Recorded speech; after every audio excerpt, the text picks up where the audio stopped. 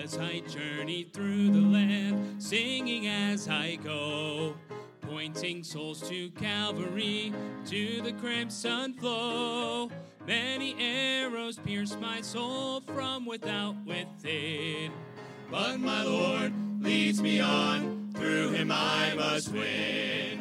Oh, I want to see him, look upon his face, there to sing forever of his saving grace. His grace on the streets of glory, let me lift my voice. Cares all past, home at last, ever to rejoice. When before me billows rise from the mighty deep, then my Lord directs my bark, he to safely keep.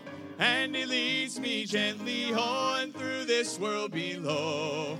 He's a real friend to me, oh, I love him so. Oh, I want to see him, look upon his face, there to sing forever of his saving grace. On the streets of glory, let me lift my voice. Cares all past, home at last, ever to rejoice. Oh, I want to see him, look upon his face, there to sing forever of his saving grace. On the streets of glory, let me lift my voice. Cares all past, home at last, ever to rejoice. Cares all past, home at last, ever to rejoice.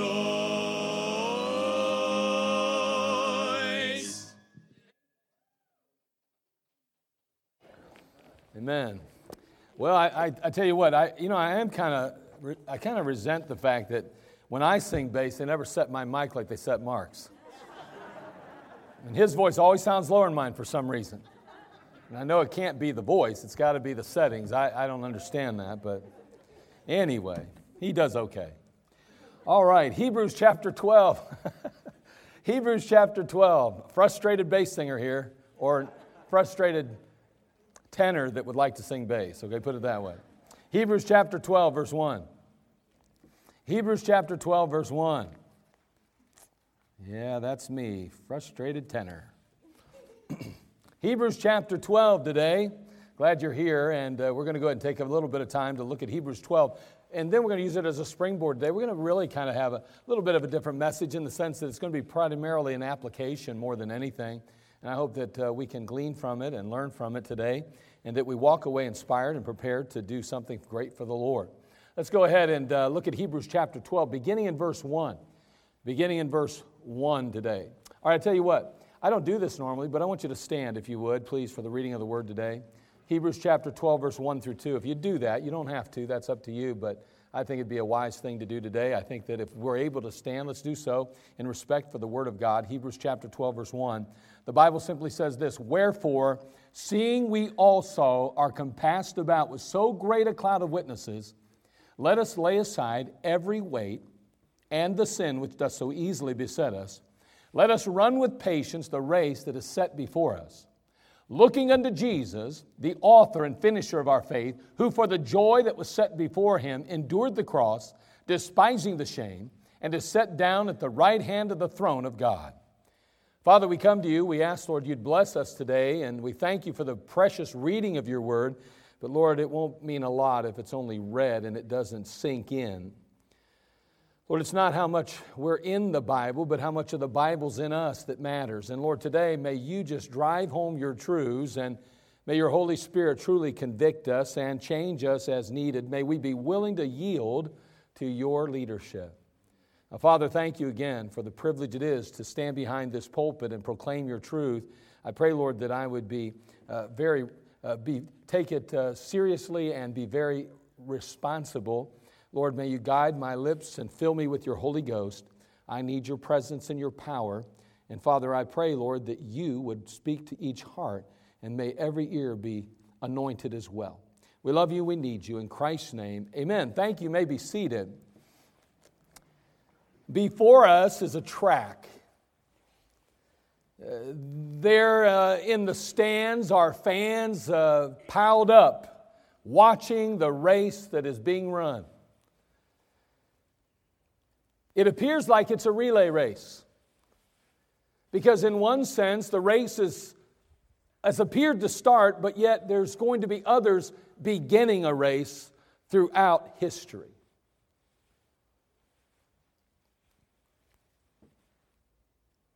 The runners in this particular case are instructed to lay aside every weight and the sin which will slow them down along life's journey, which will slow them down in this race that they're called to run. The writer of Hebrews is instructing these Hebrew believers who have been recently saved. So there he stands before them, or he writes before them. He says, listen, there you are beginning a race today, and there the fans are in the stands, and the eternity is watching. And you need to ensure that you cast aside all the weights, that you remove any excess weight that will slow you down in the race. And you need to ensure that sin doesn't cause you to stumble along the way.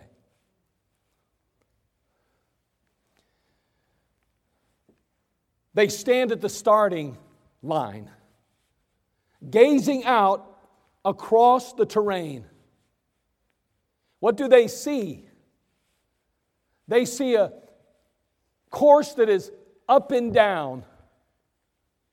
They see a course that has obstacles along the way.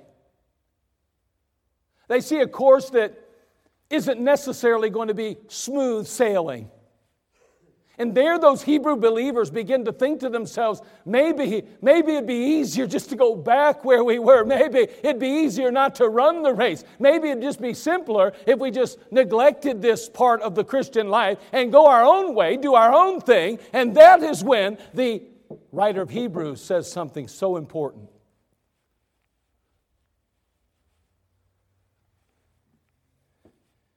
He says, looking unto Jesus. Possibly they've been tempted to turn back for fear of what lie ahead and the sacrifice that was needed to run this Christian race. And at that point, the writer then redirects their eyes to none other than Jesus Christ. Don't you look outward, look upward. And so many times in our lives as we begin the Christian race, and even sometimes in the midst of the Christian race, we find ourselves rather intimidated. We find ourselves concerned about the cost that it's going to take to get to the end, to ultimately cross the finish line. And if we're not careful, the devil says it's not worth the price. It's not worth the effort. It's not worth it at all. Just quit now. And the writer of Hebrews says, no, don't quit. Stop looking out at the circumstances of life. Do not allow yourself to acknowledge the ups and downs and the twists and turns. Instead, look unto Jesus. Amen.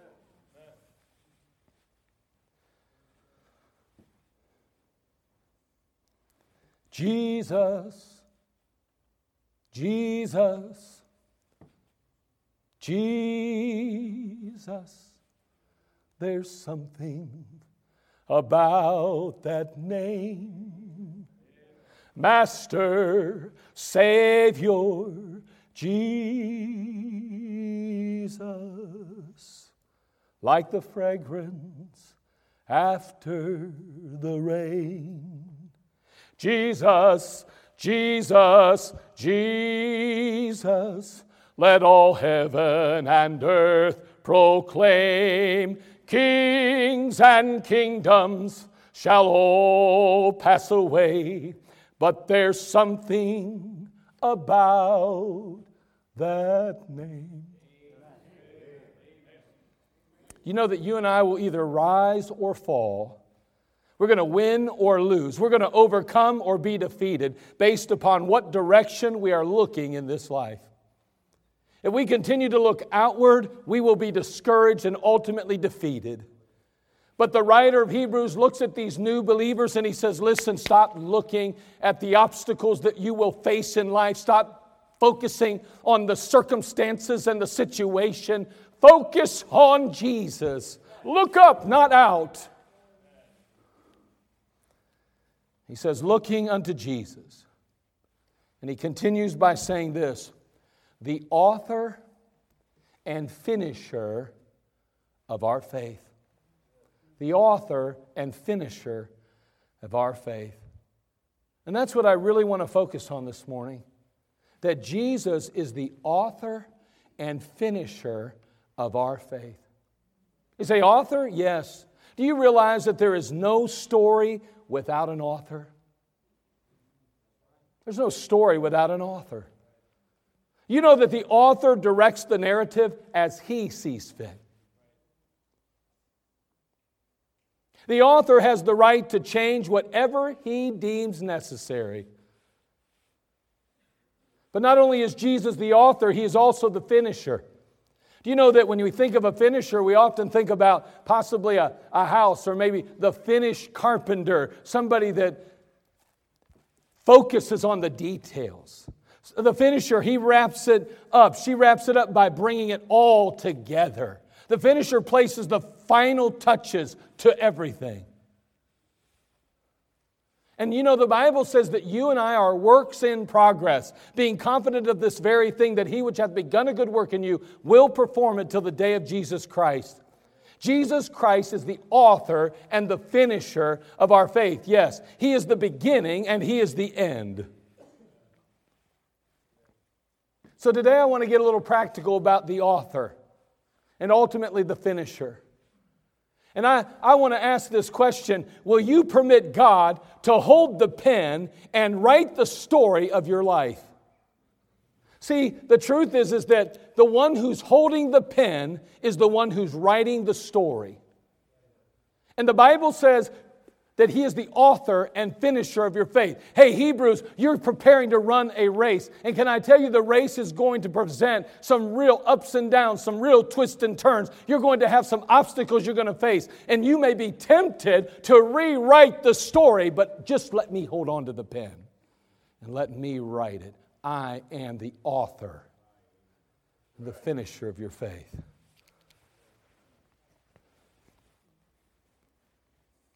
In the Scriptures, we have some examples of those who took control of the pen and chose to rewrite the story. I think of Jonah, who tried to rewrite the story, and he ended up in the belly of a whale. Turn over, if you would, to Jonah chapter 1, verse 1. Jonah chapter 1, verse 1.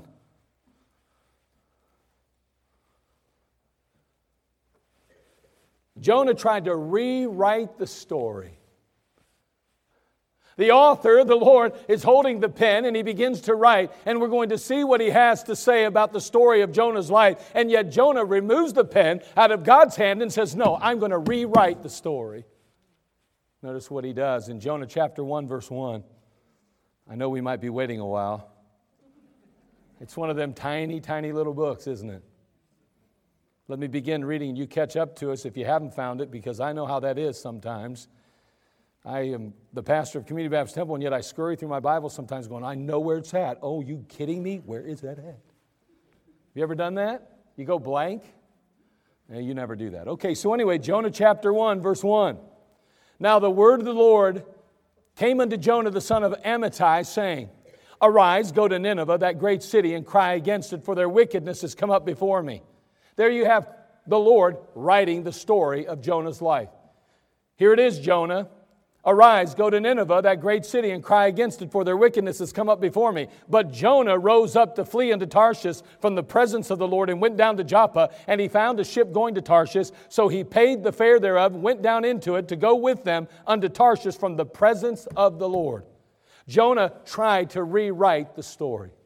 We know how that goes, and we know how that ended. Ultimately, the Lord brought a whale into Jonah's life, who ultimately consumed him, or not consumed him, but swallowed him whole. There he spends 3 days, 3 nights in the belly of a whale before he's choked up or thrown up onto the shore, where then he runs and makes his way to the city where he obeys God and begins to preach repentance to the people.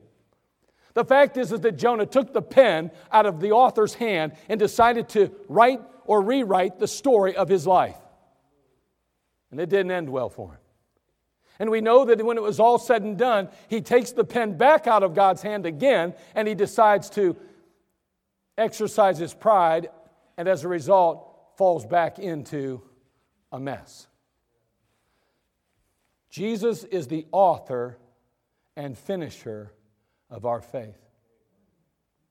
I know in the Bible there's another man by the name of Saul that tried to rewrite the story. Turn to 1 Samuel chapter 15. 1 Samuel chapter 15. Saul is now the king of Israel.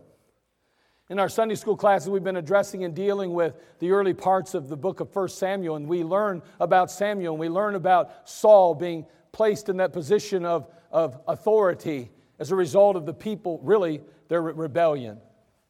God complies with them.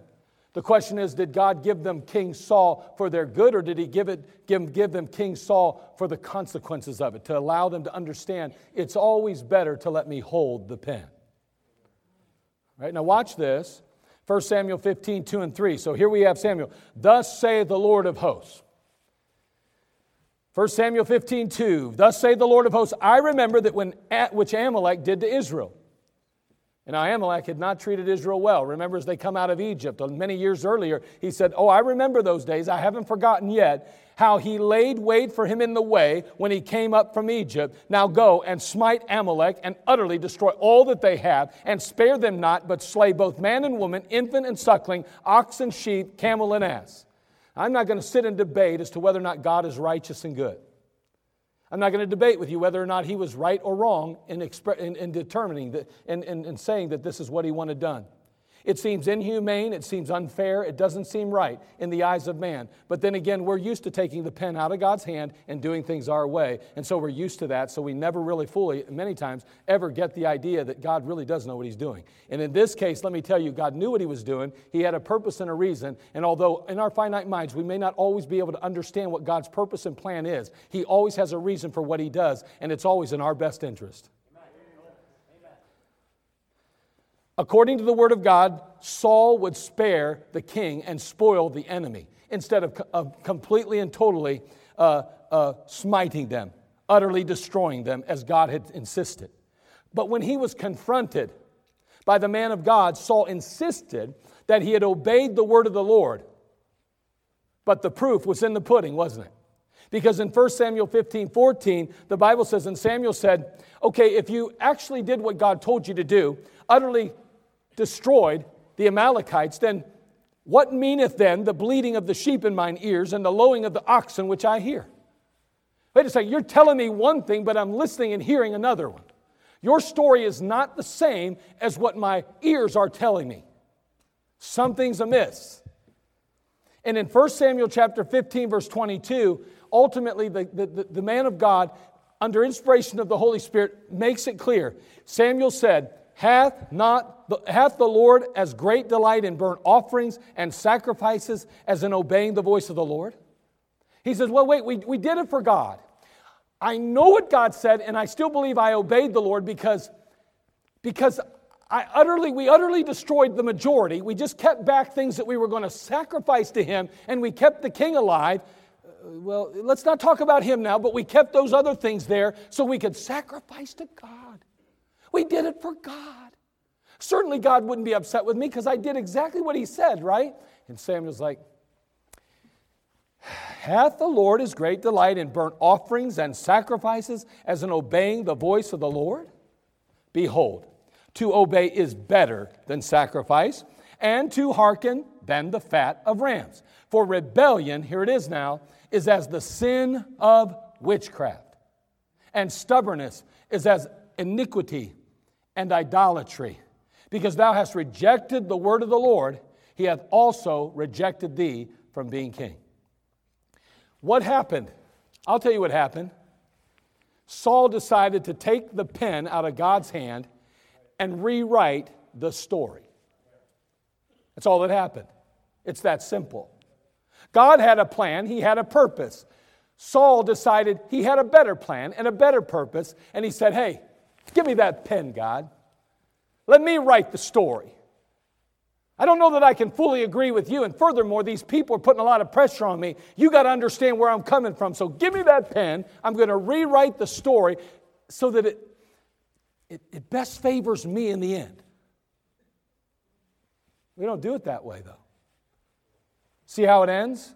The Bible says that he ended up, in this particular case, losing the throne and the favor of God in his life. Well, I can think of another king. I think of King Solomon.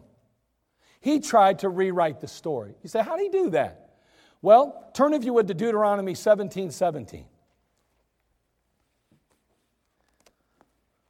Solomon tried to rewrite the story. Look at what he does. Now, God gave clear instruction for kings early on in the Pentateuch, it's called, the first 5 books of the Bible. Notice what he says in Deuteronomy 17:17. And I think the moment you read this, you'll go, oh, I know where he messed up. Notice it says, neither shall he multiply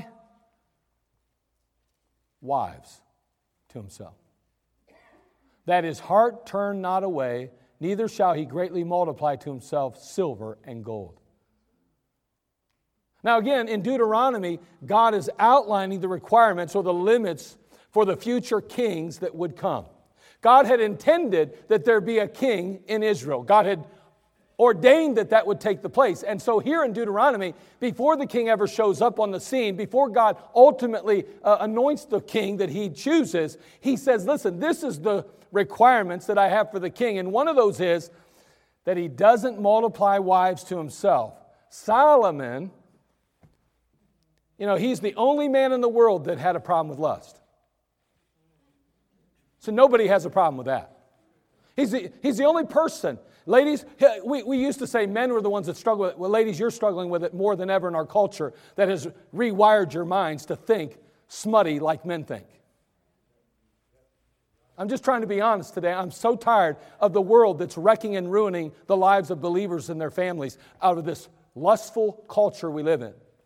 Seductive culture.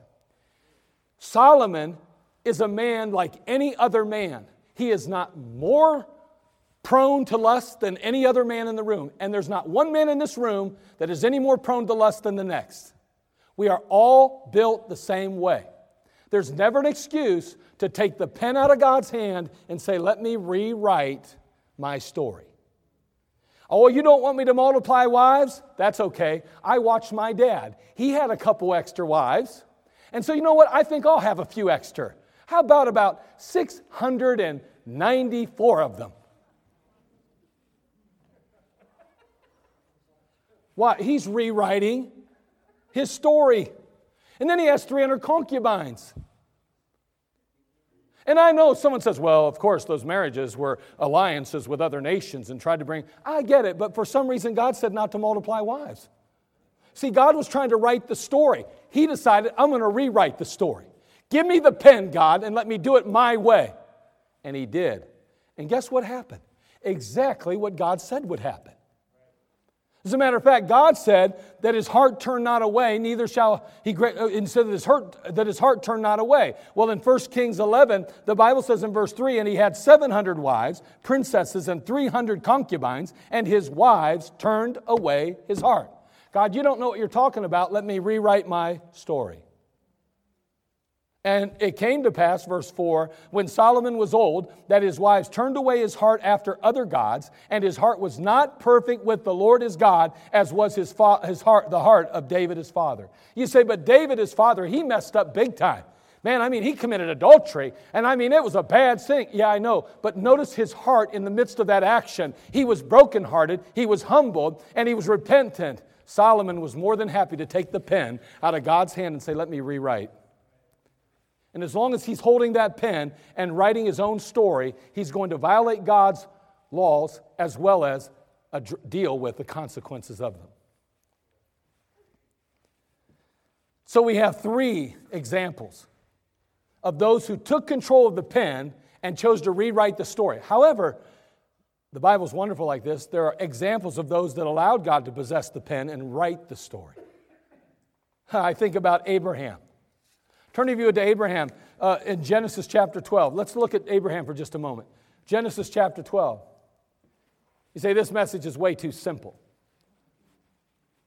Yeah. If we would just do the simple in our Christian lives, we'd avoid a lot of problems. We make it so complicated.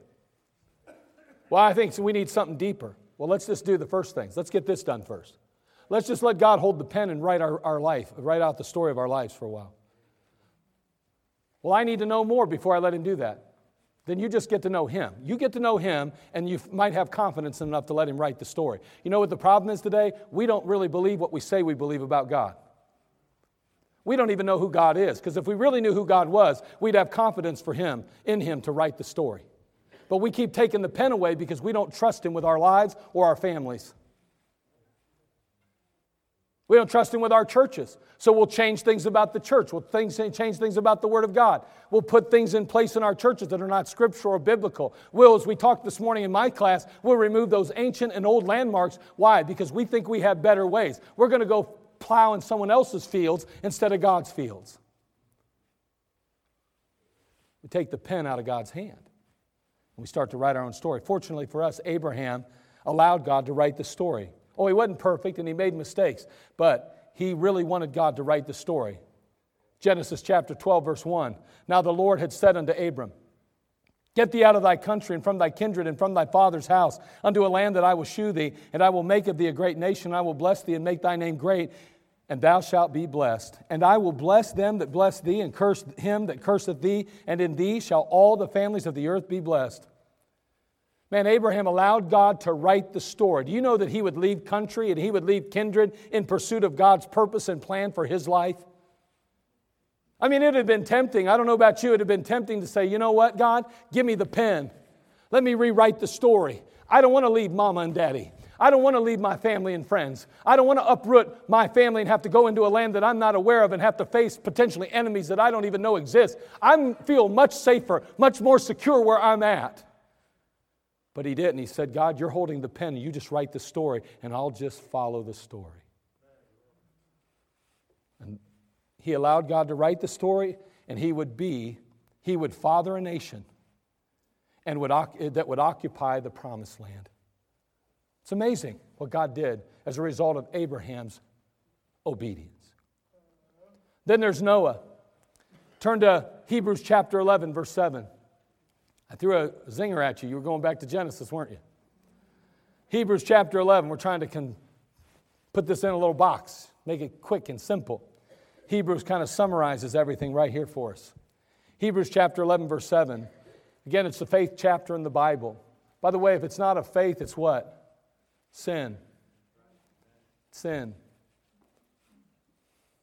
It's not just dumb. If it's not of faith, it's stupid. Nope, that's not what he says. If it's not of faith, oh, it's a problem. Nope, that's not what he says. If it's not of faith, it's what? Sin. Oh boy, that's a tough pill to swallow sometimes, isn't it? Let me ask you, you operate your finances by faith? You say, no, that's sin then. You operate your relationships through faith? No. Oh, that's sin then. You discipline your kids according to the Word of God? No, that's not faith. That's sin. Thank you, preacher. You're a blessing today. Praise the Lord that you speak the truth in love. We can feel the love. Man, I'm telling you, we are messing around with fire today. Can a man take fire into his bosom and not be burned? We are taking fire into our bosoms, and we're wondering why we're getting burnt. Notice what it says. Hebrews chapter 11, Noah again. By faith, Noah. Verse 7, being warned of God of things not seen as yet, moved with fear, prepared an ark to the saving of his house, by the which he condemned the world and became heir of the righteousness which is by faith. Notice this Noah. God comes to him one day and says, by the way, you need to start building an ark. He's like, what are you talking about, ark? Isn't an ark a boat? Yeah, it's a boat. Why would we need a boat? We haven't seen any rain yet. I mean, what's this rain? Well, you'll see. It'll come. I know, but I haven't seen it yet. I tell you what, Lord, how about I take the pen and I rewrite things a little bit?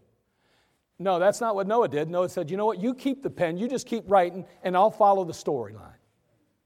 I'll obey you. I'll just do what you say. I'll follow the story. I'll let you write the story. You keep the pen, God.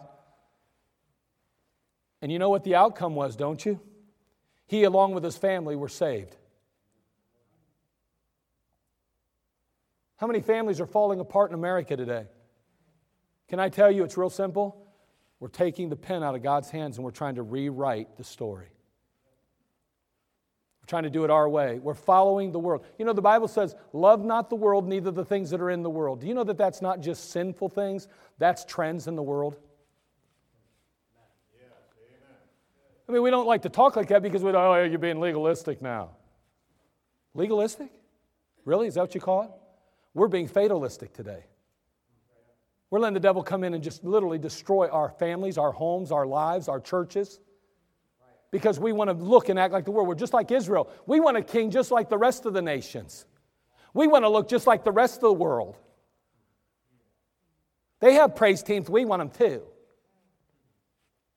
They think that the Bible's not really that important. Well, we shouldn't put too much emphasis because we'll never reach them.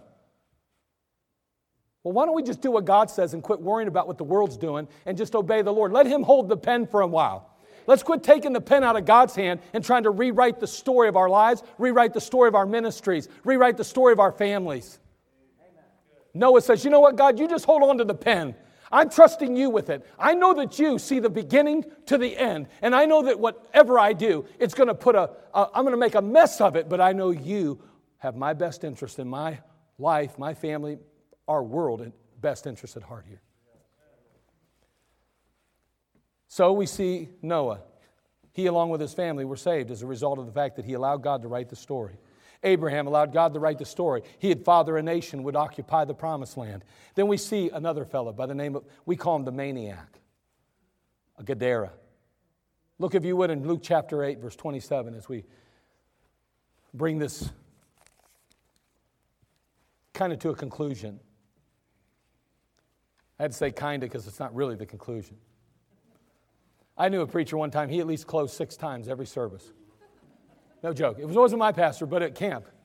We'd hear a guy preach, and he preached a number of times. I've heard him at camp. He literally closed the message 5, 6 times. It's like, wait a second. Was it after the first time that you lied, or was it after the 5th time you lied? You say, what? Well, I'm kind of a like if I say something, I want to mean it, right? Now listen, I'm not mad at the guy, and I'm not pointing fingers at him. He was a great preacher, and still, I'm sure still is. But I'm kind of funny like that. You tell me we're going to close, then we probably ought to be closing. Now that close may take a while, but you shouldn't have to close 4 times. And he would literally say, okay, now we're going to close it again. Well, I thought we closed it already. So when did we open it back up? Okay, I don't know. I'm just telling you how I feel about things. And that's why, I prefer honesty. You know what I mean? Let's just be honest. But you know what? Honesty comes pretty far and few between even in the Christian realm today. What have we been talking about on Wednesday nights? We want to live by principle, but what's the real foundation for living by principle? Character and integrity. Notice what it says in Luke chapter 8. Now Jesus and his disciples, they arrive at the country of the Gadarenes. And as Jesus exits the ship, he's met by a demonically controlled man. Notice what happens here. Luke chapter 8, verse 27. And when he went forth to land, talking about the Lord, there met him out of the city a certain man which had devils long time, and wear no clothes, neither abode in any house, but in the tombs. We don't have time to talk about it, but that guy's a good picture of the lost. We know according to the Scriptures that this man was severely bound by Satan and bound by sin. There's no doubt about that. None of us would question that. His life was in shambles. He was filled with anger. He was overwhelmed with frustration. He felt helpless to overcome these areas of his life. Then he met the Master who delivered him from his tormentors. In Luke chapter 8, verse 34, we read of it. When they that fed them saw what was done, they fled and went and told it in the city and in the country. We know that the Lord cast out those demonic spirits, and they go into that herd of swine, and over the hill they go and into the water to drown. And they're like, man, our livelihood just got zapped. I mean, we're done. I mean, all of our swine are dead, thanks to this Jesus. What a guy. And so they went and told it in the city and in the country, And they went out to see what was done and came to Jesus, and they found the man of whom the devils were departed. How did they find him? Sitting at the feet of Jesus, clothed and in his right mind, and they were afraid. Verse 39, the Lord says, return to thine own house and show how great things... Go unto thine own house and shew how great things God hath done unto thee. And he went his way and published throughout the whole city how great things Jesus had done unto him. So these come out, and eventually they're like, hey, you got to get out of here, Jesus. This isn't working out for us. Man, our economy just went down the toilet. You wiped it out, man. Thanks a lot, Jesus. Next time you show up, please don't let anybody know you're here. But there was one man who said, no, you go ahead and hold the pen. You go ahead and write the story, Jesus.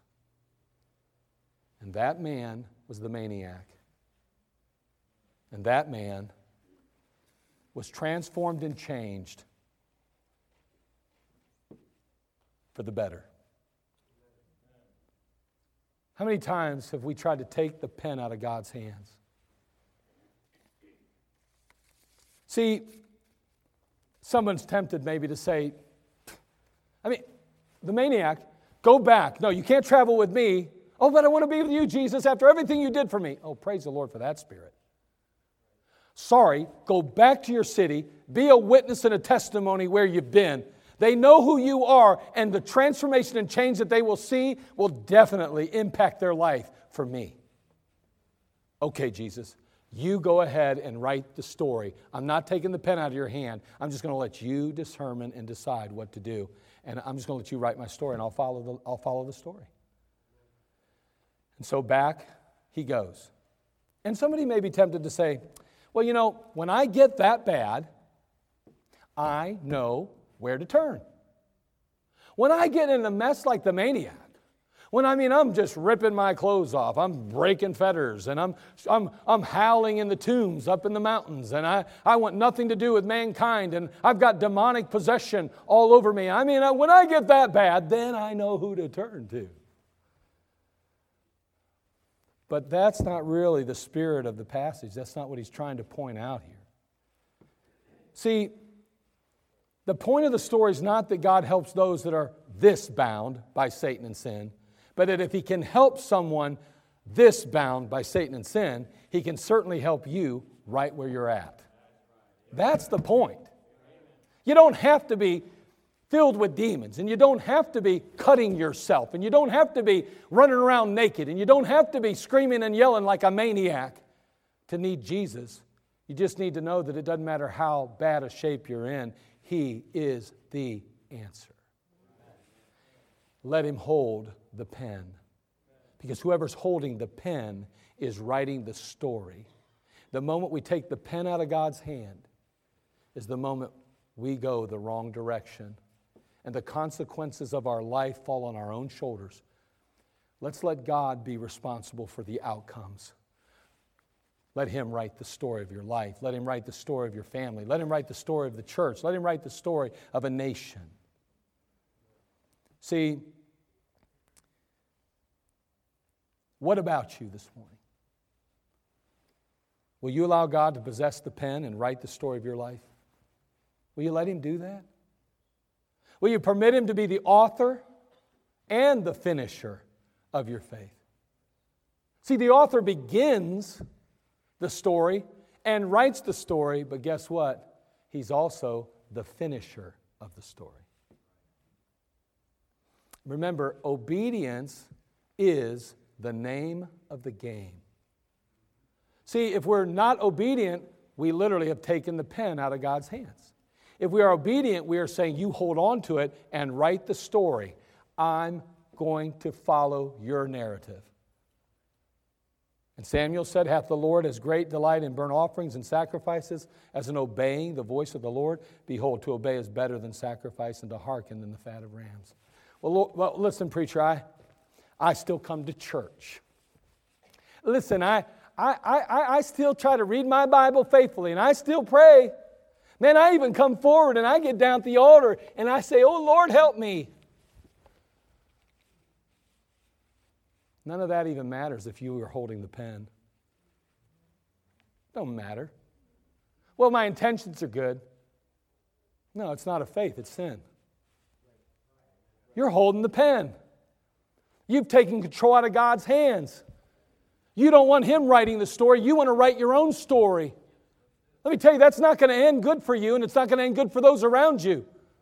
We see evidence of it all the time in the Word of God. We talked about just 3 examples today. But let me tell you, you see positive things coming out of those lives who say, you hold on to the pen, God, because I don't have all the answers, and I trust you outside of me being finite, you are eternal. You know the beginning to the end already. I'm trusting you because you are good, and you are merciful, and you are gracious, and you are kind, and you are faithful, faithful, faithful. So this morning, if you don't know Christ as your Savior, I want to remind everyone, if you're here, each of us has a final chapter in the story of our life. Every one of us has a final chapter. Do you know that that chapter will either be entitled Heaven or Hell?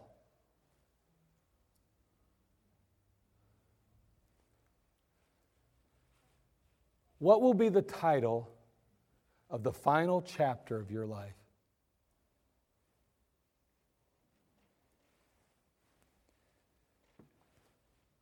This morning I pray and hope that you will allow Jesus Christ to do what only He can in your life. That is to forgive your sin and to wash you clean and to indwell you and perfect you. To make in you and to make you, I should say, a new creature in Christ Jesus. You do that by calling on the name of the Lord, receiving and accepting Him alone as your Savior. For whosoever shall call upon the name of the Lord shall be saved. You got to call on Him. You got to humble yourself, and you got to admit that you're a sinner that He had to come and die for. Because only Christ is able to take away the sin of the world. He wrote it out already. The plan's in place. The story's already been written. There's only one way to heaven, and that's Jesus. Won't you come to Christ this morning? Otherwise, the final chapter of your life, no matter what's involved in your lifetime, no matter how good or sweet you've been to others, nothing will matter in the end except the final title of that chapter. Settle it. Make heaven the name of that final chapter. And then as a believer, you can either run, nor can you finish the race without Jesus, the author and finisher. See, again, we've read it, we talked about it last week. I am the vine, you're the branches. He that abideth in me, and I in him, the same bringeth forth much fruit. For without me, ye can do nothing. Give me the pen, and I'll write my own story. I'll go my own way. I'll do my own thing. I'll obey myself as God. Bad idea. Let the author and the finisher hold on to the pen, and you simply follow the story. Obey God where you're at today. What is it in your life that needs to go? What have you written into your life that God needs to remove this morning? What have you written in? Maybe an attitude of bitterness, a spirit of unforgiveness. Maybe you have an outlook of rebellion in your life. Maybe you despise authority. You've written that into your life. That is not something God wants for you. Let Him remove it. Maybe you've been bound by vice. Maybe you've allowed yourself to fall prey to temptation, and you've put yourself in an awkward, horrible position. Today it's time to give the pen back to God so that He can go here and say, let's scratch a few things out of there and let's begin to rewrite, begin to write the story as I see it's necessary, instead of allowing you to rewrite it. See, God already has a purpose and a plan for you. It's there. It's already written out. See, this is the thing, and I haven't talked about it much, and I'm not going to because of time. But God already has a purpose and plan. You know what that means? He's already written out the story. See, He already knows what each one of you ought to do for Him in your lifetime. You don't even have, He already knows. It's already written out. The question is, will you take the pen out of His hand, or will you personally let Him hold on to it and just follow His plan? His story. And that's true in every one of our lives. How many of us have taken the pen out of God's hand at some point and started to rewrite our story, and it ended in a way that ultimately caused us to have to come back broken, humbled, and begging forgiveness? It's because we tried to rewrite the story. He is the author and the finisher of our faith. Let's let Him be exactly that today. Let Him hold on to the pen and write the story of your life. Father, we come to You. We thank You again for this time we've had together. And Lord, we need You. And I don't know, Father, what is going on in every life, Father, represented here, but we are human beings. And Lord, the truth is that we all have battles that we face. We are all struggling in our lives at times. And there's issues that we face consistently. And if not careful, we will obey ourselves or something or someone else other than You. And when we're doing that, we're literally removing the pen from Your hand and trying to rewrite our story. Help us, Father, to fall in line with Your story, to be obedient to Your purpose and plan for our life as a believer in Christ. Help us to look unto Jesus, the author and finisher of our faith, because, Lord, like those Hebrew believers, if we fail to do so, we will stumble and fall under the weight and burden of the Christian life.